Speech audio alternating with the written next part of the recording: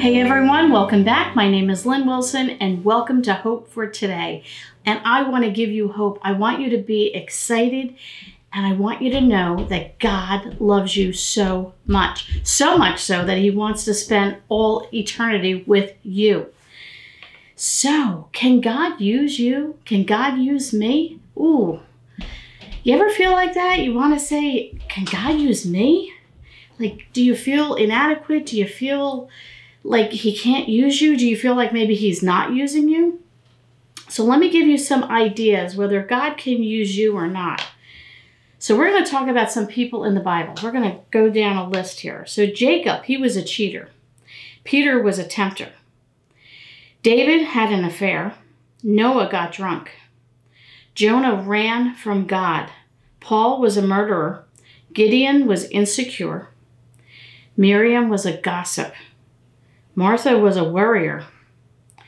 Thomas was a doubter. Sarah was impatient. Elijah was moody. Moses stuttered. Zacchaeus was too short. Abraham was too old.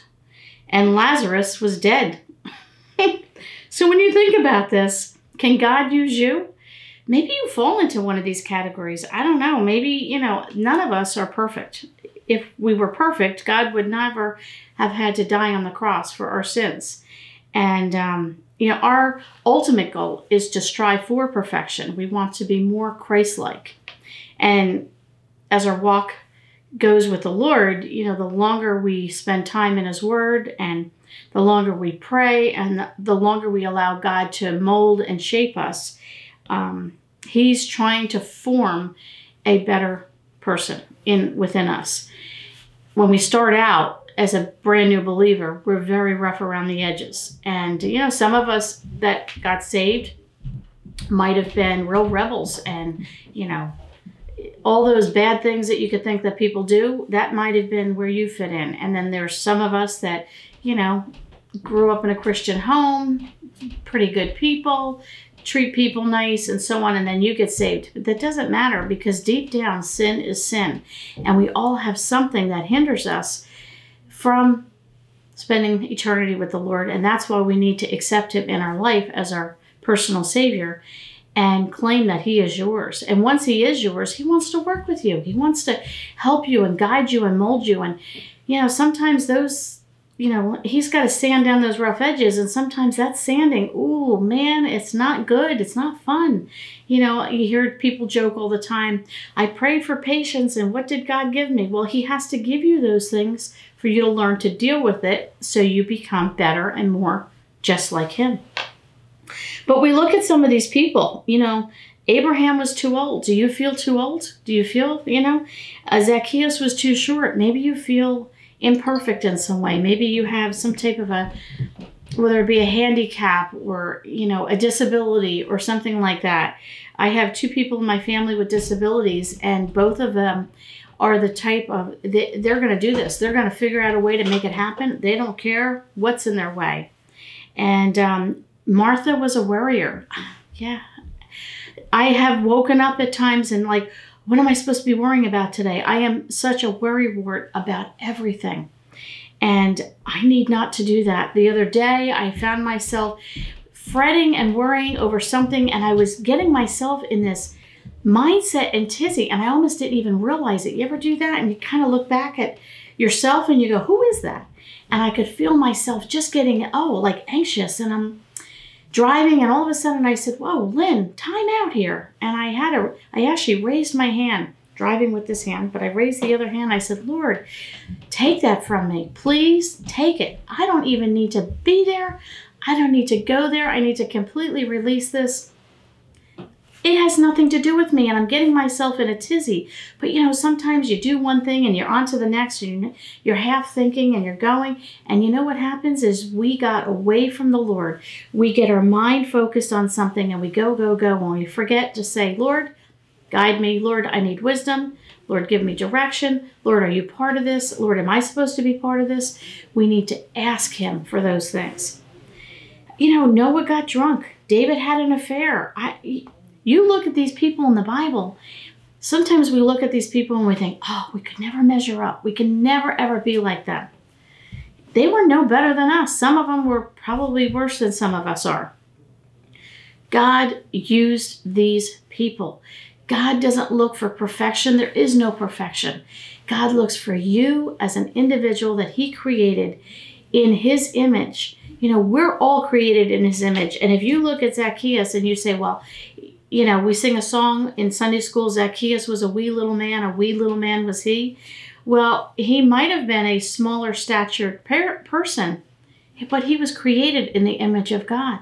We can judge somebody on their hair color or, you know, anything about them, their nationality or the way they walk or the way they talk. Who was it that stuttered? Moses stuttered. You know, you make fun of people, well, they can't talk and they can't even complete a sentence properly. Doesn't matter. We are not to judge those people. God looks at that person as somebody he loves that he died for on the cross. Who are we to judge them? God wants to use you and me today. Yes, God can use us. So what's your excuse today? We could really end the podcast right here and say, okay, it's done. God used these people. God can use you and me. That's the end of the story. There's really not much more to say. I mean, we have no excuses when you look at these people, and there's plenty more in the Bible that did not do the right thing. Let me give you a verse. We're going to be in Ephesians 2:10. For we are God's handiwork, created in Christ Jesus to do good works, which God prepared in advance for us to do. Now, let me clear the playing field right here. In order to spend eternity with the Lord Jesus Christ, it is not based on good works. If you want to spend eternity with the Lord Jesus Christ, you need to have accepted him in your life and confess that you're a sinner, believe that he died on the cross, and ask him to be part of your life. That's called salvation. That gets us salvation and a place in eternity with the Lord Jesus Christ. Now, once we're saved and we're growing in the Lord, we should be excited and want to do things. I don't mean be a missionary. I don't necessarily mean be a pastor, full-time Christian worker. It could just, I don't want to say it could just, it could be that you're a mom at home or a dad at home, or you're a lay person, you know, you have a full-time job, but then you're teaching Sunday school, or you're helping in the youth group, or you're helping in the kitchen. Maybe you're on the cleaning committee at church. All of these things are needed in order for a church to function. We need clean toilets. We need clean floors. We need hymn books maybe put down, or envelopes put on the chairs, or literature done, or all kinds of things. Maybe it's mowing the lawn at the church. Spring is coming, and you know, all this maintenance has to be done. These are all part of what needs to be done in order for the church to function. So when it talks about God's handiwork, he's created. You are something unique and special that he's created for a purpose. If he didn't need you, he never would have created you. If he didn't love you, he never would have created you. I want you to know today how special you are to the Lord Jesus Christ. You're so special. He took your name to the cross. Whether you've accepted that gift, I don't know. That's between you and the Lord. But after you've accepted it and you start walking with the Lord, how can you not get excited? And how can you not want to serve him? I meet people, they say they're Christians, and I look at them, I'm like, there is no excitement, there's no joy, there's no servant's heart. I love helping people. I absolutely love it. Not everybody has the gift of helps, as you would say, but we are called to do whatever God tells us to do. I love helping people. I love getting involved. I love doing anything. What do you need? I'll jump in at church. But that's, you know, not everybody's that available, or that's maybe not their cup of tea, but we should all be willing to do something. So where do you stand today? Are you very weary? Are you discouraged? Are you overwhelmed? Are you feeling left out? I feel left out a lot, so I can relate to that. Are you feeling inadequate? Yeah, I feel inadequate a lot. Do you feel like you have no direction in life? There are many times I'm going and I'm good, and there's other times I'm like, I don't know.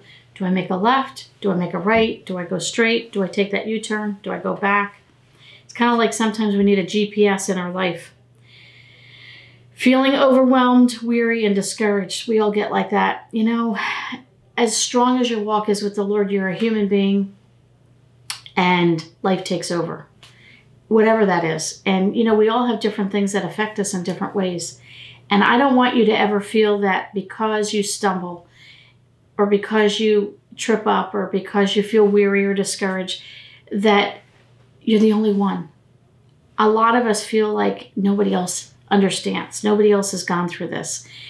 You and I can't talk in person, but I want you to know, these few moments that we have together, I am no different than you. And I have days I'm weary, I'm discouraged, I'm overwhelmed. I feel left out. I feel inadequate. I have 2 learning disabilities, and I don't share that too often, but 2 that are not major. But when I was in school as a young person, those things were not looked at. Now our kids go to school and every learning disability, they're tagged and they're given these extra helps. When I went to school, you just didn't get it. They pushed you through to the next grade and, hoped that you got it along the way. Well, osmosis doesn't always happen that way. And, you graduate and there are things that you struggle with the rest of your life. And there are things I struggle with, which makes me feel inadequate, which makes me feel left out, which makes me feel overwhelmed. Then I get discouraged, then I get weary, and then I feel like I have no direction. So know that you're not alone. But you know what? Both you and I need to, when we feel that way, take a deep breath, raise our hand. Lord, whoa, I need direction. Lord, I'm feeling overwhelmed. I'm feeling weary. And even sometimes when I pray, I'll ask the Lord for a commercial break. You know how you're watching TV and you want that bowl of ice cream, but you don't want to miss the show on TV. And you're like, oh, when's that commercial coming? It's just that time to get up, you get some air, you hit the bathroom, you get your bowl of ice cream, you get that little commercial break. Well, sometimes in life, I just have to ask the Lord, can I have a commercial break? I need to get a break from that. And it's, most times initially, I don't feel that commercial break.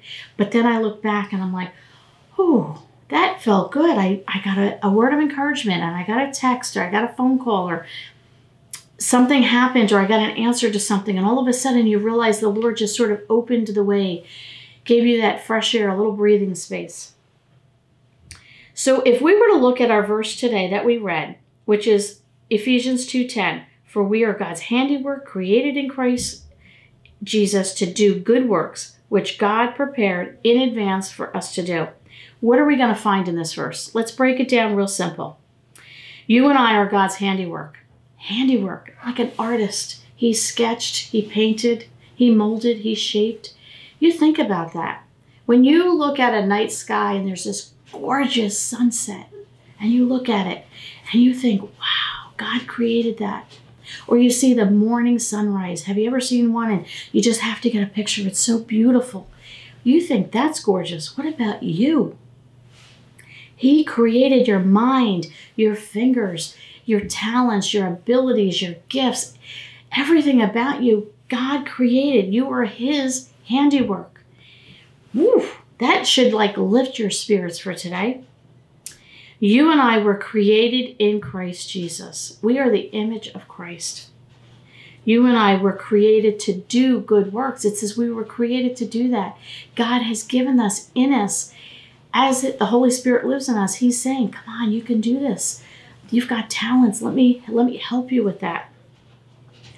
God prepared in advance our jobs, tasks, good works. He did this ahead of time. You're not just this thought that all of a sudden it's like, oh, I forgot. I created Lynn Wilson. What is she going to be good at? No. You were created in His image. You were His handiwork. He already knew ahead of time all the things that He wanted you to do.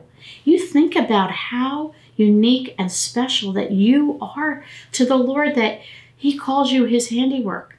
He created you in His image. He has good works for you to do that He already thought out ahead of time.